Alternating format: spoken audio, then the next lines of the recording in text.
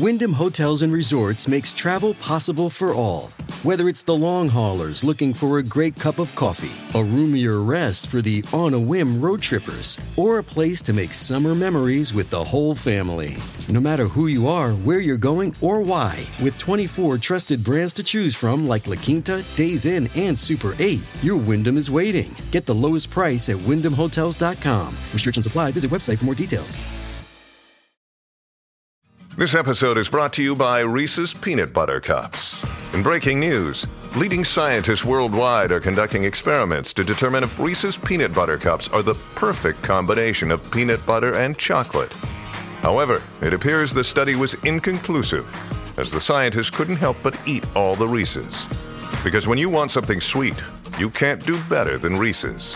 Find Reese's now at a store near you. Hey, James, I'm back, baby. Back. I'm back. I don't know how these episodes are going to roll out, so I don't know if you guys missed me or whatever, but if you follow me on Instagram, @JamesPumphrey, you would have seen that I had a little scare. What did you have? My heart exploded. It just wasn't working very well. I had a heart attack at 34. Yeah. Which was pretty scary. It was less scary than I thought it would be. What did it feel like? Just like my back really hurt, like my shoulders, like down in my bones. And then my right arm started hurting. Then my right hand went numb. And I was like, I'm going to the hospital. Wow. Yeah. You drove yourself to the hospital. And I drove right? myself to the hospital. And I got in there and I was like, yo, I got chest pains. And shouts to UCLA Hospital for saving your boy's life. So they got chest pains. I guess you go straight to the front of the line. And then they did some tests and they were like, hey, you had a heart attack, we think. And then they were like, we're checking you in the hospital. So then I went upstairs and then I had an angiogram, which is where they went all the way up my artery into my heart. And I saw my heart in a monitor. Whoa. Which is sick. And just to, point out how smart doctors are, I was looking at it and I was like, looks pretty good. And then the guy came up to me, he's like, it's real bad. So I had 100% blockage, and there's 3 arteries that go to your heart. Yeah. I had 100% blockage in 2 of them. Oh my God. How were you even alive? I was barely alive, man. But yeah, so then they put what's called a stent in one of them. The one that was the blockage that probably caused this heart attack. And then one of them was so old that they couldn't do it. But that one has built, I forget what it's called, but other arteries from itself, it's grown them into my heart. So that one has decent blood flow. All right, so do you have the option of clearing that blockage ever, or would that'd be a crazy surgery, I imagine? It would probably be like a bypass situation. So one of the reasons they didn't give me a bypass this time is because I'm so young, and they can really only do that a couple times. Okay, so if you have to, they're saving those options for later. Right, yeah. So chances are I will have open heart surgery at some point in my life. Great, have that to look forward to. Yeah, man, it was a strange experience, I think, for everyone in the office because, it's kind of like, oh, no, daddy's in the hospital. I'm not daddy. I'm the QB. All right, our quarterback's in the hospital. It was just a weird week after that. I don't know. I certainly felt not less motivated, but like, oh, shit, like, what? Yeah, I've noticed there's a lot more doctor's appointments going on. Yeah. Oh, at the office. I went to UCLA Health. Hell yeah, dude. I got a checkup, a physical on Wednesday. Play with your balls? No, actually, they don't do that anymore. No, what? No. They did it with me. Oh well. Maybe you're not old enough. I'm 34. They checked my ballsies. Well, my doctor was like, they don't. Even the American Cancer Institute says, stop bugging them boys by touching their balls. Past Gas Podcast. It's about cars, it's not about forts. Hey guys, welcome to the Past Gas Podcast. If you like Past Gas, please help us grow by giving us a good rating and a nice review on the podcast platform of your choice. It'll really help us out, and I really appreciate that, so thank you. All right, now for the show. James, we're very glad to have you back. Thanks, man. It's good to be back. Yeah. I got so bored. You were only at home for like a week, though. I was at home for 2 weeks. 2 weeks. I started watching Nurse Jackie in the hospital as a joke. So when the nurses came in, they were like, oh, weird. And then I ended up watching all of it last week. That's hilarious. So I watched 7 seasons of Nurse Jackie. Okay. It's not a very good show. But yeah, I cheated death. Yeah. So pretty much I'm immortal, and I'm ready to talk about cars again. No, I can't do anything now. I have to, and there are lifestyle changes that I have to make, but well, it's crazy because like so genetic. The day before that happened, you were like, "Yo, dude, when are we gonna hit that gym? When are we gonna do this?" I was like, "I don't know." Now, yeah, now, or in 4 weeks when I'm able to. Because I went to the gym. I've been going to the gym this week. Got my doctor's appointment. Watched a documentary called The Game Changers. Everyone has been texting me like, "You should watch this documentary." Well, Rutledge. I ran into Rutledge Wood randomly at the mall a few days ago, and he's like, "Yeah, you gotta watch this documentary." I was like, "All right." So I checked it out. Read some fact check articles about it. They take some liberties, but I think the idea of like a primarily vegetable based diet is probably a good idea. If nothing else, for the environmental impact. Yeah.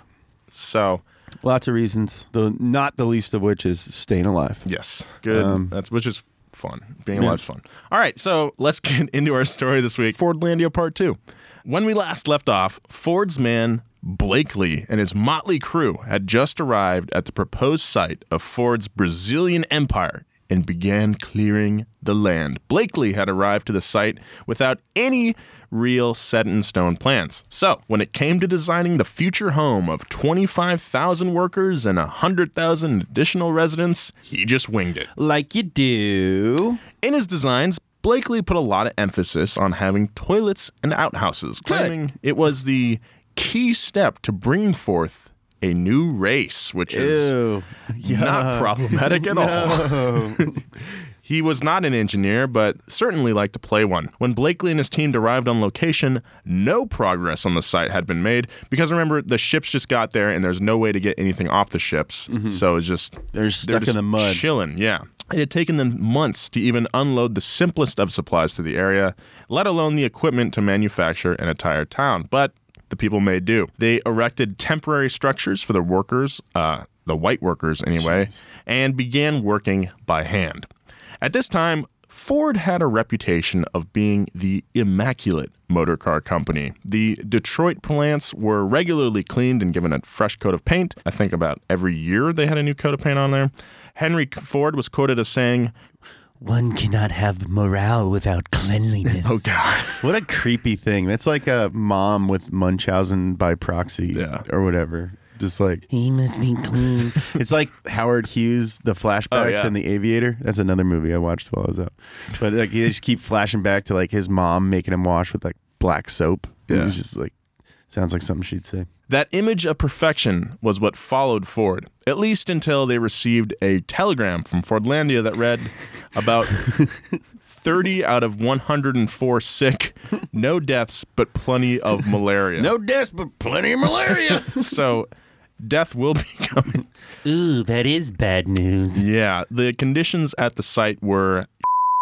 On top of it all, Blakely was already failing on what he thought was the most important part of any colonization attempt. The turlets! With such immediate failure, what could possibly bring civility to the savage lands now? It's like when you go on a trip and you get to your hotel room and you're like, I forgot a toothbrush and toothpaste.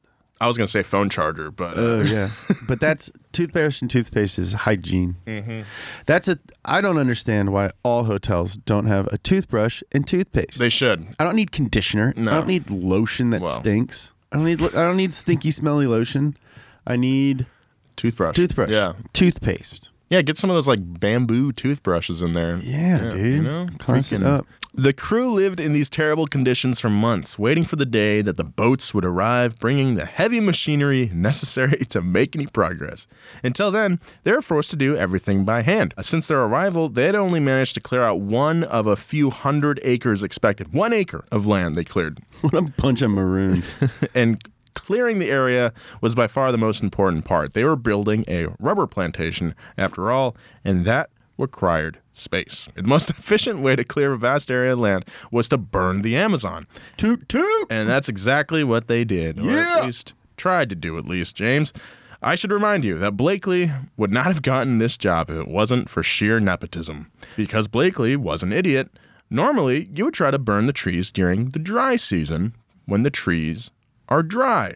But Blakely decided to try and do it during the rainy season and was repeatedly frustrated when it kept raining and putting out his fires. To fight back against these acts of God, he used copious amounts of kerosene to keep the fires burning. These kerosene-fueled fires turned into the biggest fires the Amazon had ever seen, forcing all native wildlife out of their habitats. Crying, screaming, and bellowing with terror. Who's that a quote from? Because it sounds like he's bragging. I think so. Man, all them animals was so scared of my fire. Blakely started to resent the Ford Motor Company, surprisingly, claiming he was not being paid enough for how much time and effort and kerosene he was putting in. He had been forced to sell his house and lose track of his investments. Oh no, after spending so much time in Brazil, and he was angry about it. But Henry Ford wasn't hearing it and refused to increase Blakely's already substantial salary.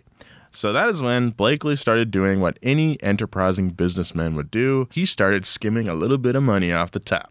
He would overcharge workers for necessary supplies and sleeping arrangements and began deducting transportation costs from employees' paychecks. Soon after, Blakely was relieved of his duty at Ford Motor Company. His sudden departure led to a collapse in what little authority there was at the work camp. No one took responsibility for feeding or paying the camp's now 380 men-strong workforce, and the temperature of 106 degrees Fahrenheit was creating a bit of tension down at the Ford landing. Can you imagine that, man? Just like getting on a boat. It's the worst. And going down, just like everything's going wrong. It's 106 degrees. They start stealing your money. Mm-hmm. You're doing everything by hand because you can't even get the machines off the freaking boat.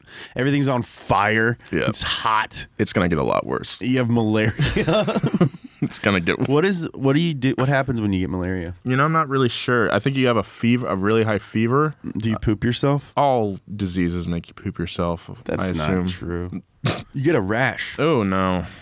Profuse sweating, headache, nausea, vomiting, abdominal pain, diarrhea. There you go. The lack of protective gear for workers and the rotten food they were served, combined with the sweltering heat, led, surprisingly, to riots. Yeah! The rioters armed themselves with machetes and cutlasses and chased the Americans into the woods or out into the river in boats. It wasn't until Brazilian native Jorge Villares, a coffee producer and elevator manufacturer, that's a weird combo, got involved, that peace was able to be restored. Villares killed 2 steers to feed the men and promised they would get their wages as long as they promised not to hurt any more of the Americans. Villares was the only person at the site who could speak both languages, and he was heavily involved in much of the shady dealings involved with Ford acquiring and illegally burning so much land. So he's kind of like the fixer, but also he's a fixer in 2 senses, like dealing with the Brazilians, but also screwing the Brazilians too, it sounds like. Right. And I just it's just another sign of the hubris that Ford had, where it's like, yeah, I think one guy who speaks the language is probably good. What are we sending, like 100 dudes down there? Yeah. This is already making me so mad. I'm so mad. Villares stayed until he was injured in another riot, and his co-conspirator, Governor Bentes, requested him to leave, as details of the entire scandal were about to be made public. So they're going to be found out, and they're like, hey, you got to get out of there right now, otherwise you're going to die. Yeah. As it turns out, Ford had bribed enough to get the land, but not enough to keep it quiet. It's just like Dr. Dre said in that Kendrick song. What did he say? Anybody can get it. The hard part is keeping it. Yeah, dude. Mm-hmm. That's the truth. That's the truth, dude. Yeah, dude. I love that. Yeah, it's a great quote. Governor Bentes, who had helped Ford illegally bypass multiple import taxes, left office in 1929 to be replaced by Governor Valle. While being sworn in, Governor Valle stated that he would review and revise, if necessary, the Ford concession, the first of which involved taxing the business fairly for materials being brought into construct the town. Between 1929 and 1931, the company's tax bill soared. Dude, this is like 3 years. Yeah. This is just giving me so much anxiety. I don't even know if I should be here. Oh, no. Well, if it gets too much. My blood pressure's going to go through the roof. Felipe can sub in. I have some nitroglycerin in my pocket. Just like Carol Shelby. Carol Shelby had some. The company's tax bill soared, and it became simply too expensive to keep importing materials to finish Fordlandia. You're in the Amazon. You have the materials. There's a lot of trees. Back then, there was even more. Yeah. Quit burning the trees. Start making some log cabins, you goons. By March of 1931, 16,000 tons of Ford's goods still sat unused in customs warehouses. After all the trouble that Blakely had caused, Ford appointed Captain A&R Oxholm as Fordlandia's new manager. This guy sounds like a Nazi. I am Einar Oxholm. Captain Einar Oxholm. He had initially joined the company in 1928 as one of the ship captains on the voyage over to the Amazon. Ford hated hiring experts. In fact, one of his major points of pride was that he found it necessary to get rid of a man as soon as he thinks himself an expert. Yeah, so, I need a new manager for this giant factory I want to build. I'm going to go with an amateur. With the captain of the boat. The guy who drove us here. Yeah. That's like being like, I need a CEO for this company. What's our Uber driver doing? Oxholm was tasked with trying to clean up the problems Blakely had left behind. Initially, it seemed to be no different with him in charge, though. One of Oxholm's first major blunders appeared when it came time to unload the ships. He insisted that the only correct way to unload was to do it himself. That's bad management, as I've learned. Unfortunately, the process took about 3 months and cost the company close to $100,000. But other than that, things seemed just swimmingly with Oxholm in charge. Good management is delegation. It's hard. Sometimes it's just easier to do it yourself than teach someone how to do it, but you got to teach someone how to do it because in the long run, you'll save time. That's something I've been trying to learn lately. Yeah, man. We'll be right back with more of this story, but first, a word from our sponsors. Angie has made it easier than ever to connect with skilled professionals to get all your jobs done well. I absolutely love this because, if you own a home, it can be really hard to maintain. It's hard to find people that can help you for a big project or a small. Well, whether it's in everyday maintenance and repairs or making dream projects a reality, it can be hard just to know where to start. But now, all you need to do is Angie that and find a skilled local pro who will deliver the quality and expertise you need. Angie has over 20 years of home service experience, and they've combined it with new tools to simplify the whole process. Bring them your project online or with the Angie app, answer a few questions, and Angie can handle the rest from start to finish. Or help you compare quotes from multiple pros and connect instantly, which means you can take care of just about any home project in just a few taps. Because when it comes to getting the most out of your home, you can do this when you Angie that. Download the free Angie mobile app today or visit Angie.com. That's ANGI.com. Hey, it's Kaylee Cuoco for Priceline. Ready to go to your happy place for a happy price? Well, why didn't you say so? Just download the Priceline app right now and save up to 60% on hotels. So whether it's Cousin Kevin's Kazoo Concert in Kansas City, go Kevin, or Becky's Bachelorette Bash in Bermuda, you never have to miss a trip ever again. So download the Priceline app today. Your savings are waiting. Go to your happy place for a happy price. Go to your happy price, Priceline. By the end of 1929, the Brazilian workforce in Fordlandia had grown from a few hundred to over 1,000. Why are people going there? Yeah. Well, no one's tweeting about it. Yeah, I guess so. Like nowadays, you just get on the tweets and you'd be like, guys, I'm not going down there. Those guys don't even have any toilets. Oxholm spent the majority of his time studying the magic of city planning. He built an administrative office, a makeshift hospital, workshops, and even designed blueprints for houses. Aside from all this planning, he still had a lot of work to do, though. The ground had yet to be cleared or leveled, and then the roads had to be built, and then the trees had to be planted. More importantly, Oxholm still had to build the town. The workers were still miserable. 3 workers quit for every 1 hired, forcing the foreman to spend most of their time hiring instead of actually getting work done. But back in North America, it was hypothesized that the low job retention rate was due to life being too easy in the bountiful Amazon. These guys are just down there, just drinking... Sipping pina coladas. I assume. To help encourage the recruitment process, Henry Ford said that he would pay at least 25 to 35% more than the local wage. However, most of the Fordlandia staff had a hard time translating that into actual cash, as most of the river economies were calculated in kind and credit. So no one knew what 25 to 35% increase would actually look like, because it's just a lot of like bartering and just doing things because you can. Yeah. They don't really have cash. Yeah. Despite all that, the prospects of Fordlandia still attracted many impoverished Brazilians. Soon, more than 5,000 people lived in or around the plantation. Oxholm couldn't keep up with the growth, though, and soon small shanty towns began sprouting up along the river at the camp. The plantation had about a 300% turnover rate, and in order to keep a payroll of 2,000, they had to hire about 6,000 people on top of that. With all these new people and new service economies in the surrounding villages, the plantation became a mecca for all undesirables, even criminals, of the entire Amazon Valley. Sounds fun. I'm imagining Mos Eisley from Star Wars, like the dudes on the little insert. Yeah, man. I consider myself sort of like a Han Solo type. Yeah.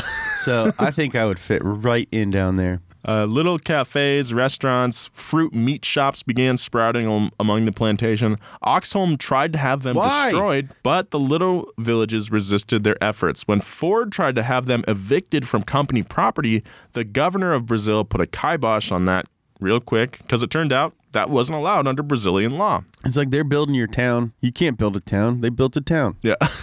Since the riots in 1928, not much had changed when it came to the poor housing and working conditions. In June of 1929, a knife fight broke out between a Brazilian worker and a man from Santa Lucia, an island north of Brazil. So there's all these people from like the West Indies coming down to work here too. Like, people are just drawn to this place because they hear of work there, but nothing is happening yet. The Santa Lucia man stabbed the Brazilian, and the friends of the Brazilian man retaliated by almost beating the guy to death. Oxholm blamed the brawl on Brazilian racism, saying, "How does this guy talk? I don't know. It's impossible to make native workers toil against Don't say foreign N-words." Proving once more that colonialism never truly dies. In order to head off a potential riot, Oxholm gave all the West Indians some travel money and sent them down the river. The British consul in Belém disagreed with Oxholm's approach, stating that Oxholm's emphasis on Brazilian prejudice diverted attention from his well-known incompetence. That's a burn. Pointing out that these groups had worked together before. You know what? The fact that you're so racist really distracts from the fact that you're so stupid. Yeah, that's pretty good. Those Brits, they know how to put a man down. So yeah, those groups had been working peacefully in the Amazon. Yeah, until these buffoons showed up. But Oxholm had projects much larger than his racism and bigotry. By the end of 1929, 90 people had been buried in the company's cemetery. 62 of them were workers at the plant, and the rest, quote, outsiders who had died on the property. By the end of 1930, that number had tripled to over 270 graves, 4 of which belonged to Oxholm's own children. Holy crap. It's not looking good down there. No. By the end of 1929, Henry Ford had invested over $1.5 million, or 22.5 mil today, into the project and had almost nothing to show for it. He figured he was being screwed over by Brazilian politics and was forced to turn to Washington to help. After sweet-talking President Hoover, Ford was able to organize a meeting with the Assistant Secretary of State for Latin America. It's not like Latin America as a whole has a Secretary of State. This is a guy in the White House. Gotcha.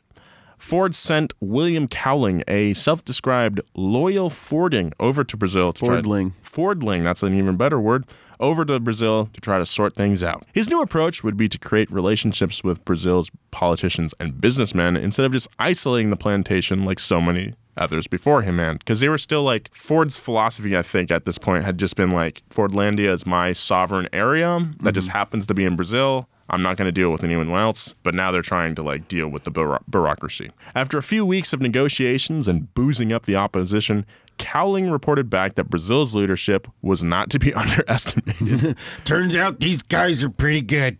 Yeah, I've been partying with these guys for weeks. They're good, man. They're sharks. Yeah. The corruption obviously went deeper than just messing with this one industry, and it was ultimately not Ford's problem to try to fix. But alas, Ford was still able to regain the trust of many of Brazil's political elite. It was now time for him to take advantage of the newly restored faith and for us to exploit the country to the fullest extent. What a piece of shit. I don't like him. When Ford received news of the progress in Fordlandia, things were looking a bit bleak. You don't say. It made a mockery of everything the Ford Motor Company and its state-of-the-art River Rouge plant stood for. In fact, they still hadn't even constructed an official dock yet. It's been years since they got there. It's been years. That's the first thing I probably would have built. Yeah, I would have built a dock to get all the crap off the boat. Yeah, you know, if I built a factory in the Amazon. Yeah, if I went down to the Amazon to build a racist factory, I'd probably build a dock. Dude, my racism factory, I'd have a dock right away. Theft was rampant, and equipment and supplies basically disappeared as soon as they were taken off the boats. Good. Yeah, you know what? Fine. I'm okay with this. Yeah. I like all these bandits. Yeah, I'm rooting for the jungle right now. Shit was going downhill in Fordlandia yet again. Finally, after years of unproductive management, Oxholm was sacked in May of 1930. But later that year in October, things started to look up a bit for the entire project. Getulio Vargas rose to power in Brazil, where he would dominate for the next 20 years and create the modern Brazilian welfare state.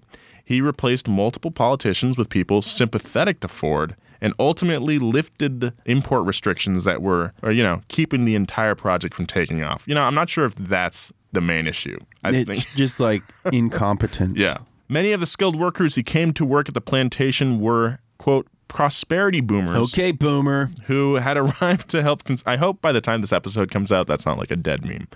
Oh, it will be. Who had arrived to construct the Panama Canal. Most migrants from Europe and other parts of South America were also skilled workers, but some of them lied about their credentials. One lied about being a rubber expert and claimed that to protect the trees from bugs, they had to put Vaseline on the trunks. As it turns out, though, that kills the trees. When it came to rating employees, it seemed that Ford's rampant racism had infected his managers. As it turned out, employees were rated on a scale from tameness to savagery based purely on their skin tone. These guys are awful. Yeah. New rule for the Past Gas. We're only doing fun stories. Yeah. This is making me mad. In December of 1930, the water tower was finally finished. It was a 150-foot tall tower and held 150,000 gallons of water. That's 1,000 gallons per foot tall. Math. It became the defining landmark of Fordlandia and surprisingly still stands to this day. As a Christmas present to the site, Ford sent them a factory whistle that wouldn't rust. Stainless steel whistle, great. The whistle basically functioned as a clock most of the time. It was so loud that people not associated with the factory would start using the whistle's scream to map out their day. It's like church bells. Yeah, but a horrifyingly just screeching whistle that probably affected the wildlife. Ford was obsessed with clocks. He could not get enough of time and would not stand for anything less than perfect punctuality. As a kid, he would take apart the clocks in his home and piece them back together. That's a weird thing because clocks are very complicated. Very complicated. It's not like you could learn... I mean, I guess you could learn how to put them back together, but that's not a fun one to start out with, I don't think. Anyway, because of his obsession with time, Fordlandia actually operated on Detroit's time zone. Of course. Despite the plantation being nearly an hour ahead. It looked by the end of 1930 that Fordlandia had made it past its rough start and was now in shaky but livable routine. But something tells me it's not going to. Yeah, something tells me this ain't going to last. There hadn't been a single major incident between the workers for almost a year now. To encourage a healthy lifestyle, rules were implemented that required all workers to eat at a company dining hall. Having to wait in line made people angry. Makes me angry. Yep, and they were tired and hungry after all. And on December 20th, 1930, the workers snapped. They decided they would, quote, break everything they could get their hands on, which they did. Yeah, I mean, if you're going to make people eat at a company store by rule. Nope. No. The rioting mob destroyed the office building, the powerhouse, sawmill, radio station. Oh, God. And even the lights around the plantation. They burned company records, broke time clocks, which really pissed off Ford, and destroyed literally everything they could get their freaking hands on. Officials at the plant ordered the evacuation of all Americans and called for Brazilian reinforcements before the mob got to the radio station. Not the radio station. This is the final straw. The riot began on Monday, and there were troops to reclaim the plantation on Tuesday morning. And surprisingly, it ended without anyone getting hurt, but it was just a sign of things to come. It's somehow going to get worse. Now, at this time, the Great Depression was hitting America hard. But Ford had taken this opportunity to enact some social change. Yeah, normally I'm gramming for the change, gram against the man, but I don't think that the social change that Henry Ford likes is the same kind of social change that we like. I don't think so. After all, he had only recently been forced to recant his anti-Semitic beliefs.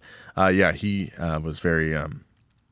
Racist, yeah, as we know. Yeah, as we mentioned in the last episode of Fordlandia, Henry Ford, I just want to remind everybody that Henry Ford had a newspaper that he bought just to print anti-Semitic propaganda. Not good. It's not like some rumor that he was like kind of racist. Henry Ford was a huge open racist man. Yep. In fact, he wrote a book. You can somehow still buy it on Amazon, eligible for Prime. It's called The International Jew, The World's Foremost Problem, the complete 4 volumes by Henry Ford. Yeah, he like literally wrote the book on being racist. Yeah, he's not I don't like him. Yeah, and even,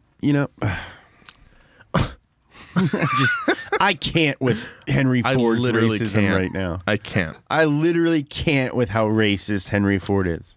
So that mob destroyed the office building, powerhouse, sawmill, and the lights, and that radio station. Not the radio station! How are we gonna listen to our drive time jokers? Okay, so the public... Good morning, Fordlandia! The public was catching a glimpse of who Ford was, so helping to improve the lives of workers impacted by the Depression was a great PR stunt for him. He actually raised wages from $6 to $7 a day. Ford actually welcomed the crash, too. All of his shares were privately held, and he didn't touch the stock market, so his fortunes were completely safe. He believed that the crash was, quote, a cleansing destruction that would wash away the excess of the 1920s from the land. But still, his public image was wearing thin. I wonder why. He and his company were being implicated in many of the modern vices he condemned, including union busting, and some of the Ford from his Iron Mountain sawmill was used for KKK cross burning. So, not good. Not a good look for old Henry. By 1932, the public was growing wise to what Ford was like and what the tragedy of, quote, Fordism actually was. Books such as Brave New World were being published, exposing Ford's philosophy of what it was. Marxists criticized Ford's consistent production, warning him of the crisis of overproduction, to which Ford responded, the day of true overproduction will be the day of emancipation from enslaving materialistic anxieties. He proposed solutions to fix the crash, including an industrialized American barn that would fix the farm crisis. But many of his ideas were just harebrained and industrial versions of medieval alchemy. Yeah, he figured out how to make leather from wood chips, fake leather from wood chips, which is pretty cool. That is cool. And then he developed even more uses for soybeans. Because remember, Henry Ford loves soybeans. I had some tofu yesterday. Did you? I've been trying to, be a little more vegetarian. Kind of messed me up. Yeah? Yeah. Yeah, I think you can't just jump into tofu like that. I think soy affects some people differently. Also, if you do eat kind of like and then you just start eating vegetables all the time, you're like, man, I'm pooping a lot because your body's like, oh, thank you. Yeah. What are these vitamins? To form Ford's industrial utopia, he believed that gardening was the key to his vision of holistic Emersonian self-sufficiency. He pushed for gardening to be taught in all of Fordlandia's schools, which really wasn't a terrible idea, but the crew at Fordlandia didn't think so. The only good thing they saw gardening was that it could possibly stop children from messing with the rubber trees and occupy their attention with something else. Also, you can eat the food that comes out of the dirt. Also, fun fact, Ford hated baseball. What? So when he needed to promote a sport at Fordlandia, he chose to bring in his favorite pastime, golf. He built a small 9-hole golf course on the property. Just want to remind everyone that they still don't have food here, and the workers were writing about it. Yeah, but they had a golf course. So no, dude, they got a golf course now. What a white thing. That's like the white, like this whole thing has just made me think like, what a white thing. But then this might be the most white thing. I think for sure. You play golf ever? Have you ever done Yeah, my dad used to make me play golf all the time. How's your short game? Great. I love asking people that. A lot of these schools were there to provide education and opportunity for the American families living on the site, but there was a much larger goal. Ford planned to introduce the, quote, savage Brazilians to American culture and create a new civilized society within the heart of the jungle. This story shares many similarities with other imperialistic horror stories from history, such as the forced re-education of the Native Americans, and it's pretty similar to the events in Heart of Darkness, a great book that you should read if you didn't read it in high school. Anyway, Ford didn't stop treating living things like machines, and the most critical example was his method of planting rubber trees. Rubber trees needed to be placed in a density of about 1 to 3 trees per acre. That's not many trees. That's not a lot at all. That way, they had enough room to spread out and grow, as well as to prevent environmental diseases that would harm or kill the trees. But Ford knew nothing about these trees, and to get the most bang for his buck, he had them planted in tight rows like you would fruit trees.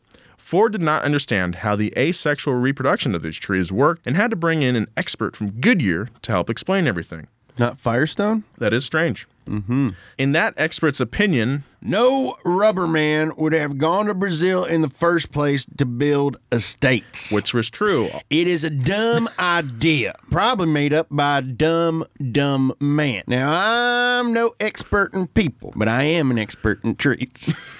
And trees is like people. And trees is like people. You put too many of them too close together, they're going to get disease and they ain't going to grow right. End quote. All other plantations had been constructed in either Africa or Asia, where there were no natural predators of the rubber trees, but Ford was too oblivious and too racist to accept any of those locations. So, by 1935, a leaf blight spread among the closely grouped trees as they matured. The disease spread like wildfires. As the trees grew, their crowns began to touch. Ooh, don't want to touch crowns. Don't want to touch crowns. And it's that was docking. Was troublesome and turned catastrophic. The fungus hit the older trees the hardest. Ooh, you don't want to get fungus when you're docking. No. Bad visual. Bad visual. Don't touch my crown. You're going to give me your fungus. I don't want your fungus, crown fungus.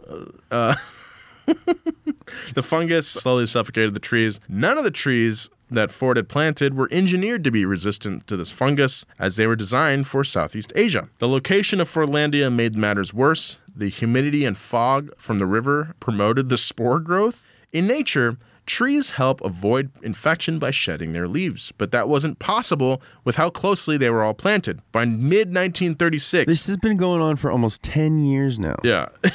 Just give up. Just stop. Fordlandia stood patchy and ragged just at the moment it should have been producing its first rubber export. Honestly, just give up. Most of Fordlandia's residents and workers had left. They were just like, this ain't gonna work. They're like, this place sucks. We're rioting. Look, I was hopeful for the first 5 years that I was here, but I'm done. When are we going to get toilets? So yeah, all those guys had left, except for a few Americans and a skeleton crew of Brazilian workers. I'm just imagining like literal skeletons working. Yeah. That'd be kind of sick, actually. He's so sick. He's so metal. I wish we had like a skeleton editor. That'd be tight. Yeah, dude. If we could like put a spell on a skeleton and then it had like a personality and it was really funny, it loved to party. Yeah. It was like so fun. Had a goatee for some reason. Yeah. He just like party, but like not in a way that made us sad. Yeah. It was just like happy party. Like I'd want a skeleton with like Henry's personality. Yeah. Oh yeah. Henry's like a freelance editor that comes in and works for us sometimes when we get real busy. And that dude's chill AF. Yeah, man. Henry, what's his last name? Henry Drayton. Yeah. Shout out to Henry Drayton, aka High Def to Chef. Go check out our musical episode of Wheelhouse if you want to see what Henry looks like. He's a really good rapper too. Love Henry. On that note, We'll get back to more Past Gas, but right now, a word from our sponsors. This episode is brought to you by Reese's Peanut Butter Cups. In breaking news, leading scientists worldwide are conducting experiments to determine if Reese's Peanut Butter Cups are the perfect combination of peanut butter and chocolate. However, it appears the study was inconclusive, as the scientists couldn't help but eat all the Reese's. Because when you want something sweet, you can't do better than Reese's. Find Reese's now at a store near you. Isn't the point of traveling to get away from it all? To feel the best you've ever felt? Then maybe you should check out Aruba. You'll spend your time relaxing on cool, white, sandy beaches and floating in healing blue water. You'll meet locals brimming with gratitude for an island that redefines what a paradise can be. When your trip comes to an end, you won't need another vacation because you just had the vacation. That's the Aruba effect. Plan your trip at Aruba.com.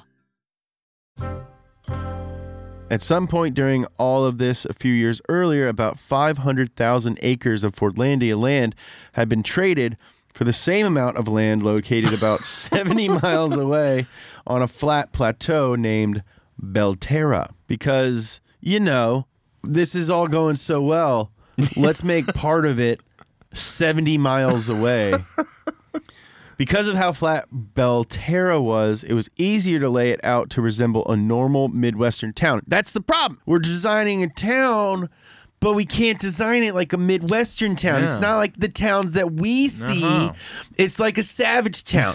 So I just need to find some land that looks like the Midwest. Yeah. And then my brain can think like where I'm from. And then I can just make a town with straight streets and roads like the mat that I play with my Legos on. And my Hot Wheels carpet in my house. That's the problem. You're right. That's the problem. A new hospital was constructed in this town and was known as the Mayo Clinic of the Amazon. Apparently, all workers that died were subjected to a non-consensual autopsy in the name of science. That's the one. Sounds familiar. In late 1936, things were looking fine for the entire Amazon project. About 700,000 trees were planted at Belterra now, and a few more were planted at the old Fordlandia location. The blight also began to show here, but there was some hope. Due to the flatness of the ground, it was easier for workers to clean and prune the leaves to prevent the disease from spreading. The issue at Belterra was not with disease, but now bugs instead. There had never been a rubber estate in the area, which meant snack time for all them little buggies, especially the lace bug. Spiders started winding webs around machinery, causing them to short circuit. That's a lot of web.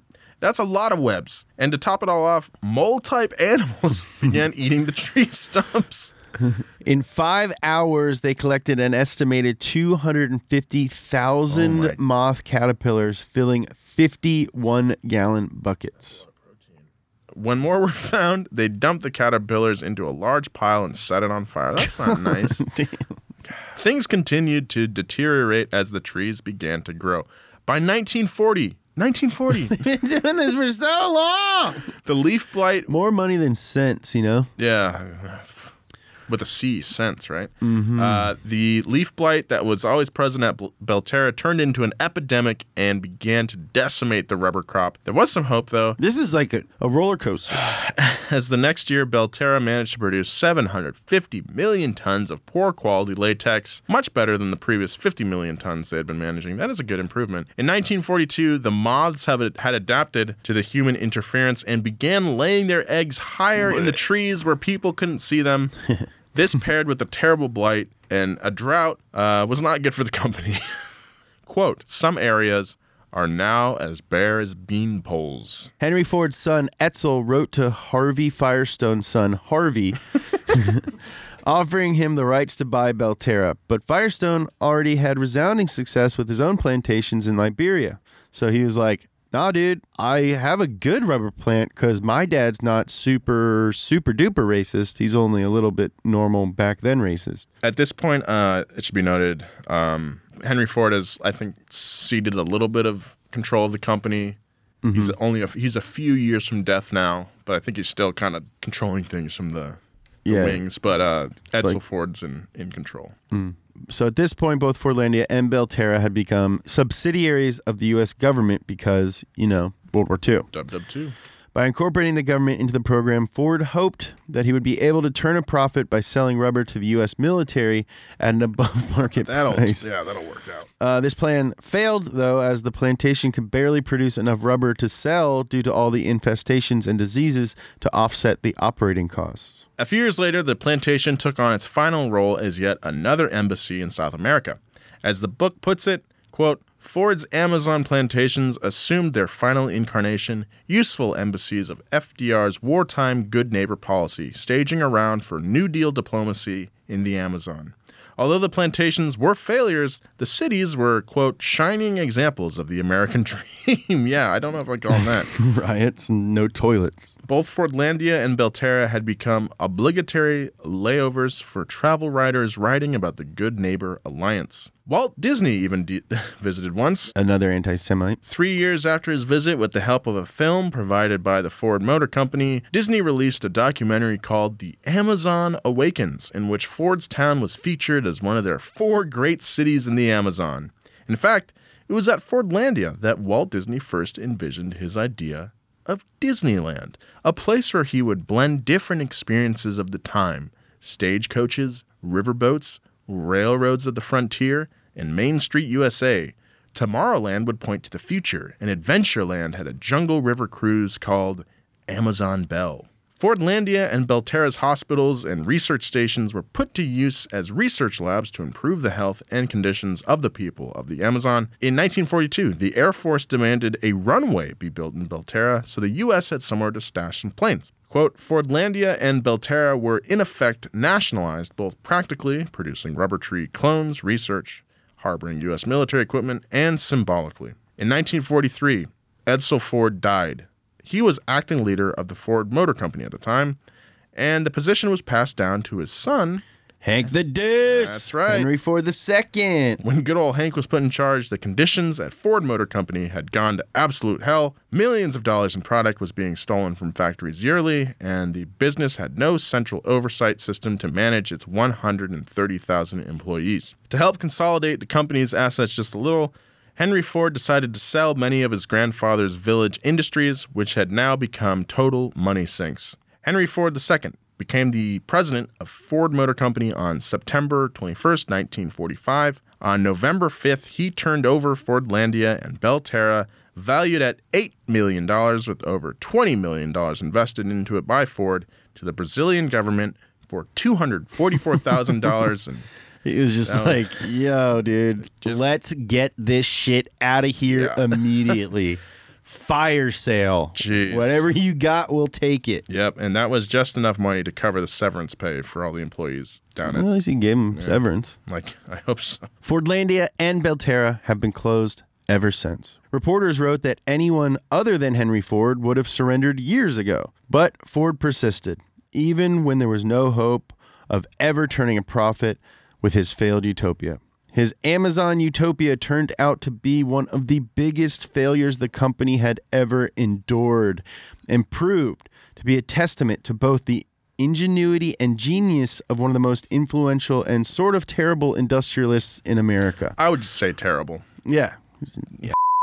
And even though this was a huge, over a decade long fire, it's still not as offensive as Ford calling that SUV thing a Mustang.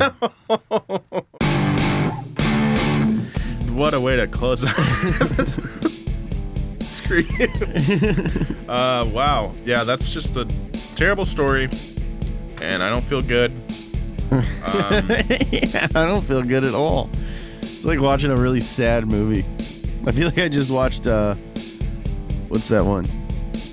Whatever. There's a lot of sad ones. I like Mustangs and stuff, but like stories like this make me hate Henry Ford. Yeah. This and the Ford versus Ferrari thing, like Hank the Deuce is a jerk. Yep. And Henry Ford is a jerk. Yeah. I'm sure Etzel was a freaking jerk. Thank you so much for listening to Past Gas. James, I'm so glad to have you back, dude. Yeah, and I'm so glad to be back. This is my favorite thing to do. If you're listening to this podcast, you probably know about our YouTube channel, but if you don't, check us out on YouTube. It's at Donut Media. We're also on Instagram and Twitter at Donut Media. We got a Facebook group. We got a subreddit. Yeah, just r/Donut Media. Follow me on Instagram and Twitter at James Pumphrey. Follow Nolan at Nolan J. Sykes. Thank you. Be nice. Be nice. I love you. Go buy some merch at donutmedia.com. We got a bunch of new stuff in there.